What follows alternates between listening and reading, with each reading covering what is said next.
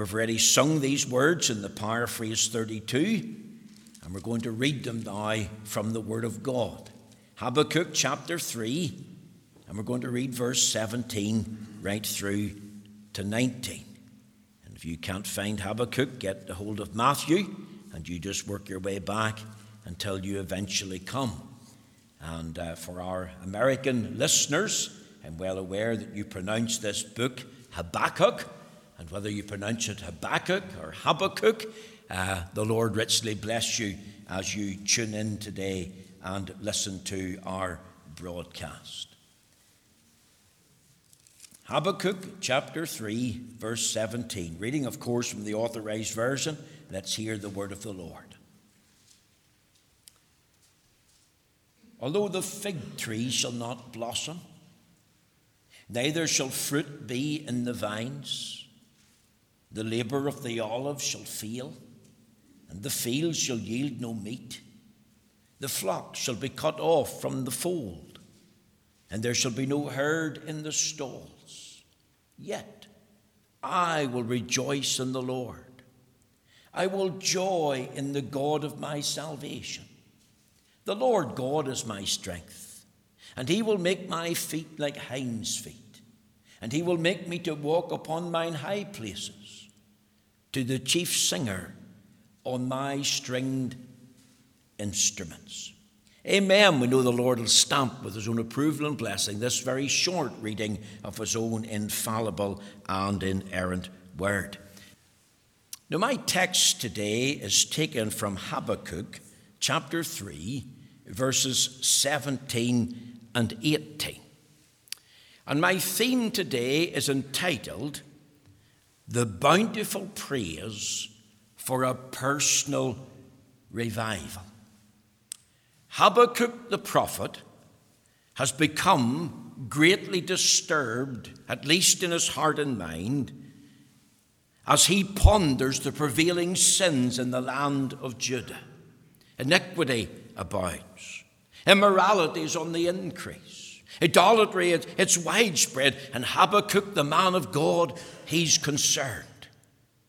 His people seem to have no time for or thought for the word of God, the ways of God, the worship of God, or the will of God. They have no interest in listening to God or his word. He's not only disturbed, but he is a discerning man of God, because he knows that sin pays wages. And he knows that sin will bring the judgment of God down upon the land and its people. So what Habakkuk does is he makes a decision. Given this distress of heart and mind, given this discernment that he has, he makes a decision. And his decision is to begin to pray. He talks to the Lord. And he prays for a long time, and he gets no answer. And he's wrestling with God in prayer, and he's crying out, "Are you listening, Lord? Lord, why have you not answered me? Why are you not dealing with sin in the land?" And as he prays for a long time, Habakkuk becomes then very passionate for real revival. He doesn't want a man-centered revival or a man promoting revival or a man-presented revival, but he wants a real, true revival of true Bible-believing religion in the land, a real revival that centers in the Lord. So you think of this man becoming passionate about revival, and he's continuing in prayer, and he's being prayerful for revival. Haven't we already read that in Habakkuk chapter 3 and 2? "O Lord, I've heard thy speech and was afraid. O Lord, revive thy work in the midst of the years. In the midst of the years make known. In wrath remember mercy." What does he long for in that prayer? He longs that the word of God will be heard. He longs that the fear of the Lord will become a felt reality in the land of Judah. He wants the purposes of God to be made plain in the midst of all this explosion and sea of iniquity. He wants the power of God to be felt, so that the tribes will unite with one heart and mind before the Lord, and they would no longer experience the hiding of God's power or the postponement of revival. He wants the people to comprehend something of the wrath of God. to have a true hatred for sin and a love for righteousness and an eye to holiness unto the Lord. And he wants that to be grasped and understood. He wants the knowledge of God. To the people will see that God sees me. And God knows all about me, my thoughts, my words, my actions, my deeds. And that God hears all. He wants the mercy of God. So you think of him praying. And he's praying about all these aspects to do with the Lord. And there he's wrestling. And as I've said, he prayed for a long time and got no answer. And then eventually the Lord did answer. And he became even more perplexed, more confused. God is going to raise up the Babylonians and let them come into the land of Judah, invade this land, destroy this land, kill many, take its people captive. Israel's going to be defeated by them. And then he prays more about that, and the Lord tells him then that eventually when the Babylonians' cup of iniquity is full, that the Lord will bring them down into the depths of destruction. Habakkuk can't fully understand this. He can't grasp what God is doing or going to do to Judah. He's baffled by the providences of God, baffled by the plan of God. To him, it's a strange plan. And yet, what does he do? He continues in prayer. He further waits on the Lord. He knows that God is sovereign. He knows that God is sovereign in all things. Events and people and times and nations. He knows that God is a righteous and wise and true judge of all the earth. He knows that he's a covenant-keeping God toward his people. So here's Habakkuk. And we have already been introduced to him many, many weeks ago. And we started off with a man who was trembling for fear because of the explosion of sin in the land of Judah. And as he trembles before the Lord, we're thinking about him now at the end, having become passionate for revival, having been prayer for revival, having centered on the great principles of revival, and having longing for the manifestation of God's power. We see the man now at the end, and he's triumphant through faith. He is confident in the ways and the truth of the Lord. He's no longer worried about the state of the land. He's now waiting on the Lord. And he's no longer baffled and confused. He is thinking of the Word of God and the will of God. And he's thinking about God's ways. Isn't this what Isaiah the prophet says in Isaiah 55 and verse 8? For my thoughts are not your thoughts, neither are your ways my ways, saith the Lord. For as the heavens are higher than the earth, so are my ways higher than your ways, and my thoughts than your thoughts. Habakkuk, this man, is now worshipping the Lord. He's come through a period of sighing. He's come through a period of silence. But now at the end, he's singing. He's singing God's praise. The conditions haven't changed. The sin is still there. Circumstances of life for Habakkuk haven't changed. But Habakkuk himself has been changed. He's been transformed. He's now living and walking and worshipping the Lord by faith. He's now living and leaning on the wonderful promises of God. And he makes this remarkable statement at the end. What does he say? Though the fig tree shall not blossom, neither shall fruit be in the vines, the labour of the olive shall fail, and the fields shall yield no meat. The flock shall be cut off from the fold, and there shall be no herd in the stall. Yet, despite all that, I will rejoice in the Lord. I will joy in the God of my salvation. The Lord God is my strength, and he makes my feet like hinds' feet, and he will make me to walk upon mine high places. And then he adds this little bit. To the chief singer and my stringed instrument. It's as if he's saying to the chief singer who's leading the choir in the temple worship, here, sing about that. I want us to think of that this morning. The bountiful praise for a personal revival. And like Habakkuk, I want us to be fully resolved to rejoice in the Lord, whatever the circumstances. Because when everything else fails, the Lord doesn't fail, forget, or forsake his people. When I thought of this passage of Scripture, I not only wrestled with the title, but I wrestled with the passage, and there was three things came to mind. I see here, a picture of complete failure. Look at verse 17 very carefully. It's a remarkable picture of complete failure. Is there not agricultural failure here? You think of a farm. Think of every aspect of farming life being affected. Failure on a massive scale. Not only one farmer in Judah, but farmers all over the land of Judah. And they're all experiencing the same failure.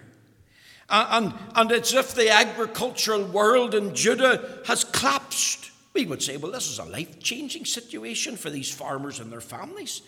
And it impacts greatly on the life of the country. This is the most terrible of calamities. An overwhelming sense of failure and loss. The fig trees will not blossom. In other words, the fig harvest has failed. There's no fruit in the vine. There's no grapes. The grapes have failed. The labor of the olive, despite the hard work and the effort to produce an olive harvest, the olive trees have no olives. There's failure. It tells us here, and the fields shall yield no meat. There's been crop failure on a massive scale. Whatever that crop has been in the land of Judah, it would have been oat and wheat and barley, and they've all failed. And in our land, it would have been, say, potatoes and cabbages and turnips and carrots, and they also have all failed. I trust that you're getting the picture. And added to that, there's no animals being born. What does he tell us?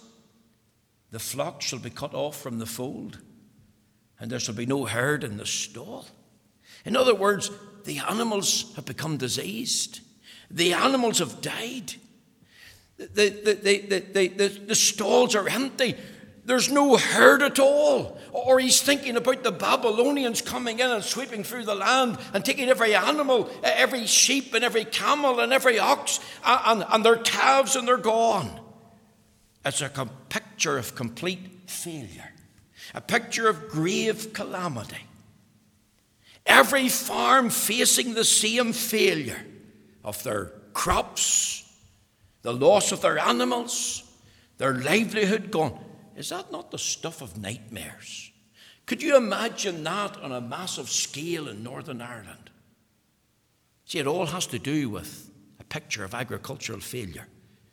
Loss on a massive scale. You think of that, because that would impact in every walk of life. If the farms failed, then many businesses would go bust. Investments, I believe, would also fail. There could be massive unemployment. The country would be crippled. You think of the absence of food, poverty and famine, and debt, and physical and mental health being affected. You see, it's a picture of loss on a massive scale. There's agricultural failure here. But also, there's a picture of aggressive uncertainty. You see, there's a deeper message here than mere failure. You've got here the uncertainty of life. See, everything is prone to change. Everything's prone to decay. Circumstances will change. Nothing stays the same forever. Here's a message for us this morning. Hard times will come. Even to the best of God's people. Even to the best in the land. Problems will arise. Hardships will appear. We'll struggle with health issues. We'll face unemployment. Financial pressures will be upon us. We'll be pondering at times, how will we pay the bills? Relationships will break down. And many families will find it hard to cope and go through dark valleys. I have a love for farming. Many of you know that. I come as a boy from a farming background, although the farm was sold to placate the bank. Do you know that sheep farmers expect lambs to die. Isn't that amazing? They expect to lose a few lambs, even a few ewes. Do you know that dairy farmers live with the expectation that the odd cow will take E. coli and die? That the odd heifer would break a leg and have to be put down? You see, farmers have the tenacity and the ability to live with an earnest uncertainty with life. In other words, they live their life as a farmer in light of expecting uncertain things to happen. The Bible says, boast not thyself of tomorrow, for no man knoweth what a day may bring forth. Isn't this something that the Apostle James brought up in the book of James, in James chapter 4? What does he tell us there in verse 13? He tells us something very interesting. He's thinking of the Christians in his day and generation, and he's thinking of their mindset. And this is what he says there in James chapter 4 and in the verse 13. Something amazing. Go to now, ye that say, today or tomorrow we will go into such a city and continue there a year and buy and sell and get gain. Here's his advice. Whereas you know not what shall be in the morrow. You have said you're going to do this, but you don't know what will be in the morrow. For what is your life? It is even a vapor that appeareth for a little time, then vanisheth away. You see, everything in life is subject to the will of God. And we don't know what will be in the morrow. In Luke 12, wasn't there the story told by the Lord Jesus of a farmer planning to pull down his barns and build bigger and better? He was thinking of many years to come. He was thinking of taking his ease. He said to himself, take your ease, eat, drink, and be merry, for tomorrow you'll die. And what did the Lord Jesus say? Thou fool, this night shall thy soul be required of thee. In other words, the man died suddenly and left it all. And folks, life can be like that. Health and strength in 1 minute, and then sickness strikes. You can have plenty 1 minute and then face poverty the next and suffer great loss. The reality of life is that things do go wrong. And it will affect families. And it'll affect you personally. It'll affect the community. It affects the church. And that's the lot of us all, even God's children. We're not exempt. Jesus said, in the world ye shall have tribulation, but be of good cheer. I have overcome the world. John 16 and 33. We're not free from trials and troubles. We must expect change. We must live in light of change.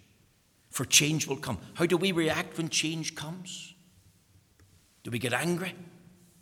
Do we shout at the Lord?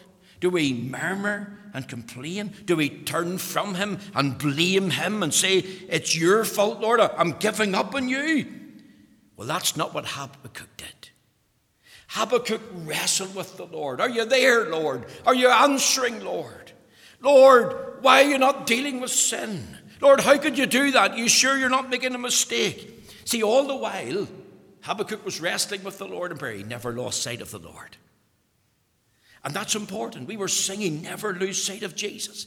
And there's a good thing that you could do as you go into the new year. Keep your eyes on him. Yes, you're walking a dark path right now.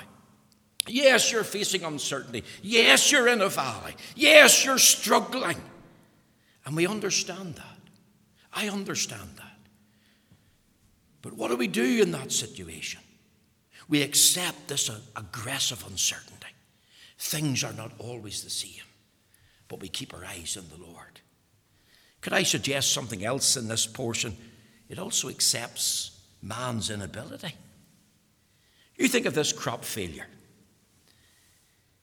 Animals dying. Farmers facing ruin. What would a farmer do in that situation? Well, he wouldn't just sit back and put his hands in his pockets and say, well, there's nothing I can do. No, if he's a wise and good farmer, he will not just sit back and let it happen. He will attempt to deal with the situation as best as he can. He will try and do his best for his crops and to save his animals, get the vet out, use medication. And yet when he's done all, every farmer has to accept his inability to do anything more. When he has done his best and done all that he could, He has no control of the outcome. It's ultimately in the hands of the Lord. You see, we are creatures, and we're dependent on the Lord, and in Him we move and live and have being. Can we make the sun to shine? Can a farmer do that? Can a farmer make the rain to fall when he wants it to fall? It usually pours when he doesn't want it. And usually the sun's splitting the sky when he wants rain.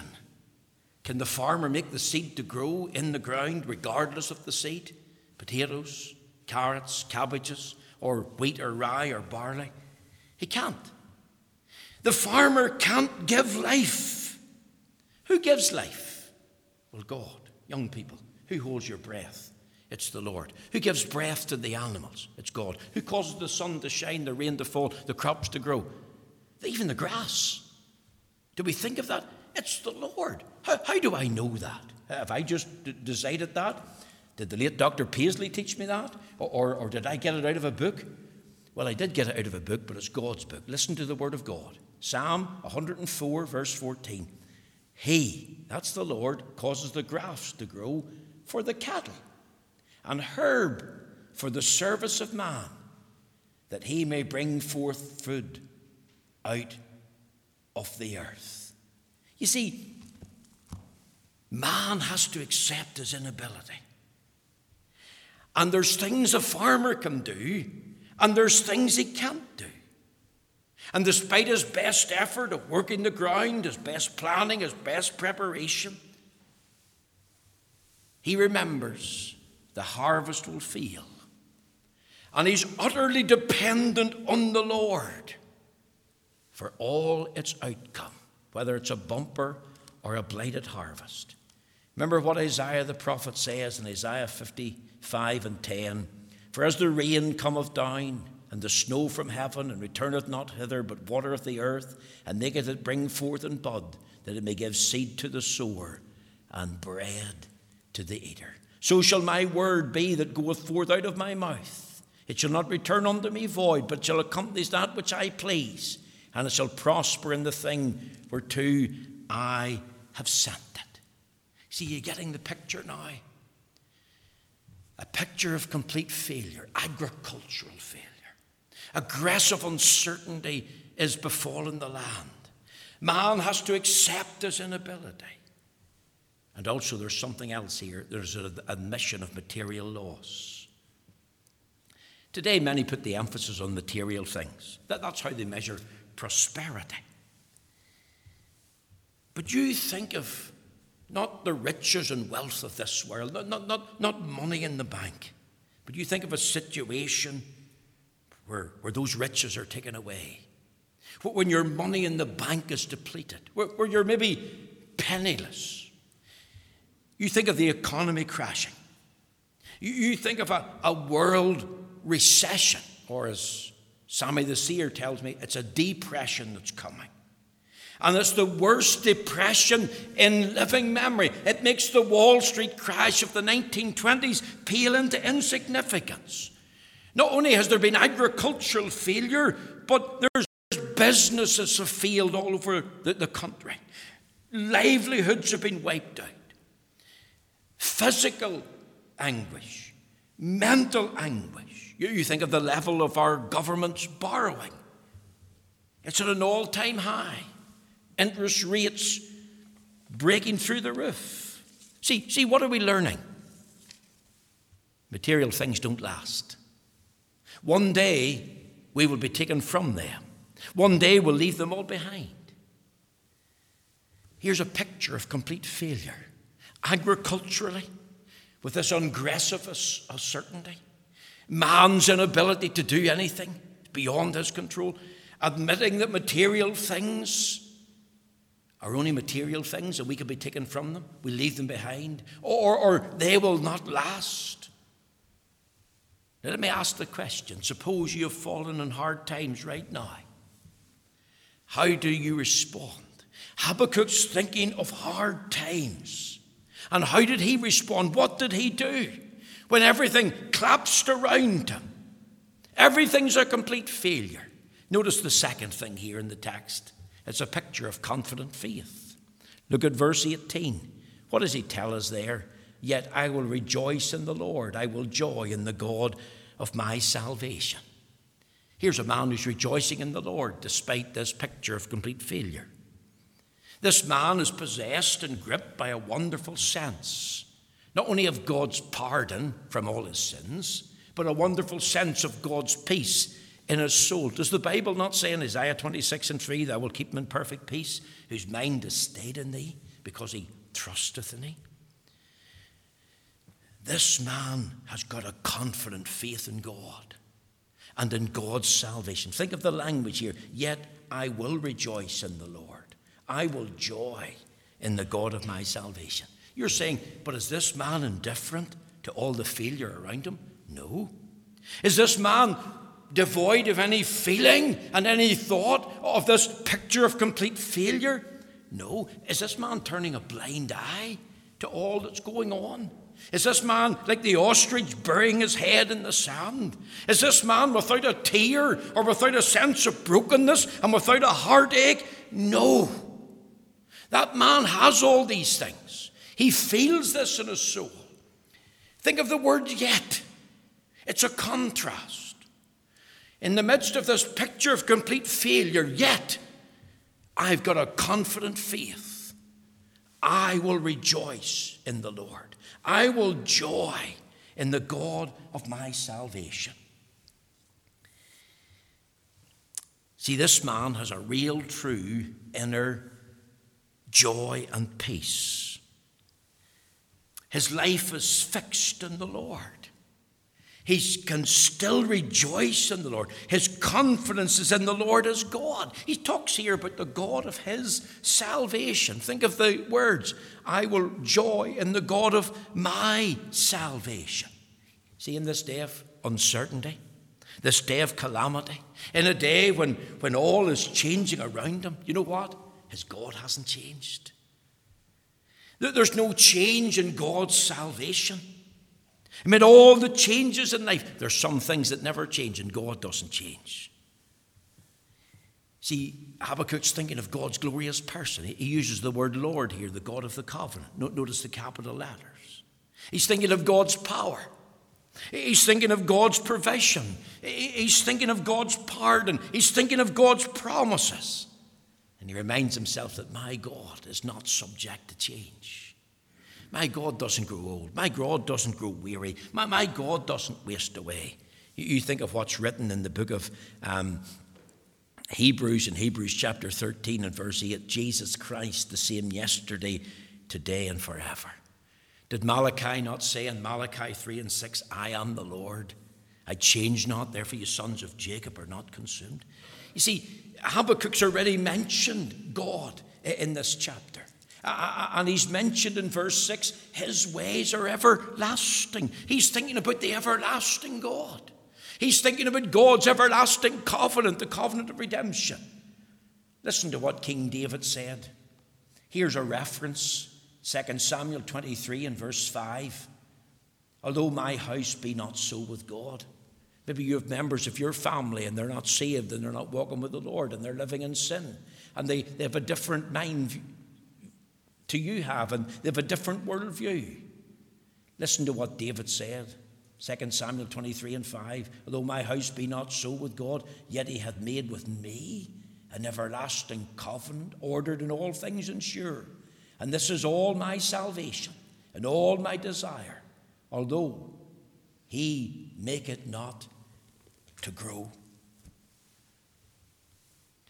That's David's testimony. My salvation doesn't change. My strength comes from the Lord. And the Lord gives me a song in the night season. See, the child of God is not promised a trouble-free life. The true Christian, he too has loads of problems. The true Christian will also face change within his own life personally and in the life of his family. But if you have Jesus Christ as Lord and Savior, you can face those changes. Because you have a confident faith in him. Your trust is in the Lord. That's why Paul could say, for me to live as Christ and to die as gain. Could I tell you this morning, I don't believe this is a vague statement. I believe that Habakkuk was in a personal, living relationship with the Lord. And he knew that his salvation was unbreakable and unchangeable. He knew the Lord personally. He was trusting in him. This is not just a good idea, young people, not just a concept, not just mere words devoid of reality. The Habakkuk, the prophet, knew the Lord. And he knew that the Lord knew him. It's like what Paul says, Christ in me, the hope of glory. Christ dwells in me, and I dwell in Christ. That's the thought. I have a relationship with the Lord, and the Lord has a relationship with me. In a world of failure, in a world of uncertainty, in a world where change is inevitable, you've got an unchangeable Redeemer with an unbreakable, unchangeable salvation. Folks, the world is collapsing all around us. Today we face unseen events. They're unfolding before our eyes. You think of the health crisis in the United Kingdom. You think of misinformation by the government on a massive scale. Finances being affected. The world is changing. And what should we do? We should turn to the one who's not subject to change. The one who says, I'll never fail you, nor forsake you. The one who has promised not to forget us. The one who's a sure Savior. The one who's a sweet Savior, a sufficient Savior, a strong Savior. He says, I will rejoice in the Lord. He's thinking of the God of the covenant. He's thinking of Jehovah, the living and the true God. He calls him the God of my salvation. He's thinking of one who's self-sufficient. He's thinking of the self-existent one, the everlasting one. And what do you need this morning? Amid the changes of life, preparation for 2021, well, you need the Lord more than anyone else. Do you know him? Have you trusted him? Is he your Lord and Savior? Can you testify like Habakkuk here, even though you're wrestling with the Lord, and even though you're struggling in many areas, can you say, yet I will rejoice in the Lord. I will joy in the God of my salvation. You need the Lord this morning. You need your sins forgiven, washed in the blood. You need God's salvation from sin's penalty, sin's power, sin's pleasure, sin's presence. You need to turn to the Lord. You need to trust him completely. You need to be made ready for God's eternity. Let me give you this biblical illustration. Turn over there to the book of Job. You'll find it just before the book of Psalms. Job 19 and 25. I want you to think of these words. This is what Job says. For I know that my Redeemer liveth, and he will stand at the latter day upon the earth. And though after my skin worms destroy this body, yet in my flesh shall I see God, whom I shall see for myself, and mine eyes shall behold, and not another, though my reins be consumed within me. I want you to think of Job. And what does he say here? For I know that my Redeemer liveth. Now, do you know this, young people, that Job was a wealthy farmer? He was the greatest farmer in the East of all time. And one day, his entire flock of sheep were destroyed. One day, his entire flock of camels, in fact, it was the same day, they were destroyed. One day, his entire flock of oxen were destroyed. In that same day, news came that a whirlwind or a tornado had hit the house where his 7 sons and 3 daughters were. And it destroyed the house, and every one of them was killed. Now, you think of a servant coming and saying, Master, fire fell from heaven and burned up the sheep. And then another servant coming and saying, Master, the Sabaeans came and killed all the camels and slaughtered your servants. I'm the only one left. Master, another one comes and says, Master, the Chaldeans have come, those Babylonians, those barbarians, and they have slaughtered all the oxen, and they've slaughtered your servants. And then another one comes and says, Master, tears streaming down his face, broken in heart. And what's he saying? Master, every son and daughter's dead. The house is destroyed. Come and see. And then eventually Job, he ends up with sickness. And he's got giant boils all over his body, and he wants to scratch them with a bit of pottery. And his 3 friends come, and they sit for 7 days in silence, and then tell him, Job, this calamity's all come because you have secretly sinned against the Lord. And his wife says to Job, what? Curse God and die. Blame him, it's his fault. Now, this wealthy farmer, that's complete failure. Wouldn't you say that? And you know, what does he say? For I know that my Redeemer liveth. My Redeemer. You see, Job could face this complete failure because he had a confident faith in the Lord. You know, the unsaved have nowhere to go when complete failure comes. When their wee world collapses in around them and everything falls apart, what do? Well, they go to the booze. They go to the drugs. They get depressed and down and maybe even run for the whole thought of suicide. But the Christian, the true child of God, he goes to the Lord. That's confident faith. Yet I will rejoice in the Lord. I will joy in the God of my salvation. Now I asked you, that's what you need. Do you have that confident faith? Can you talk about my Redeemer? Have you a testimony this morning? Are you saved? Let me close finally. It's a picture of contented fullness.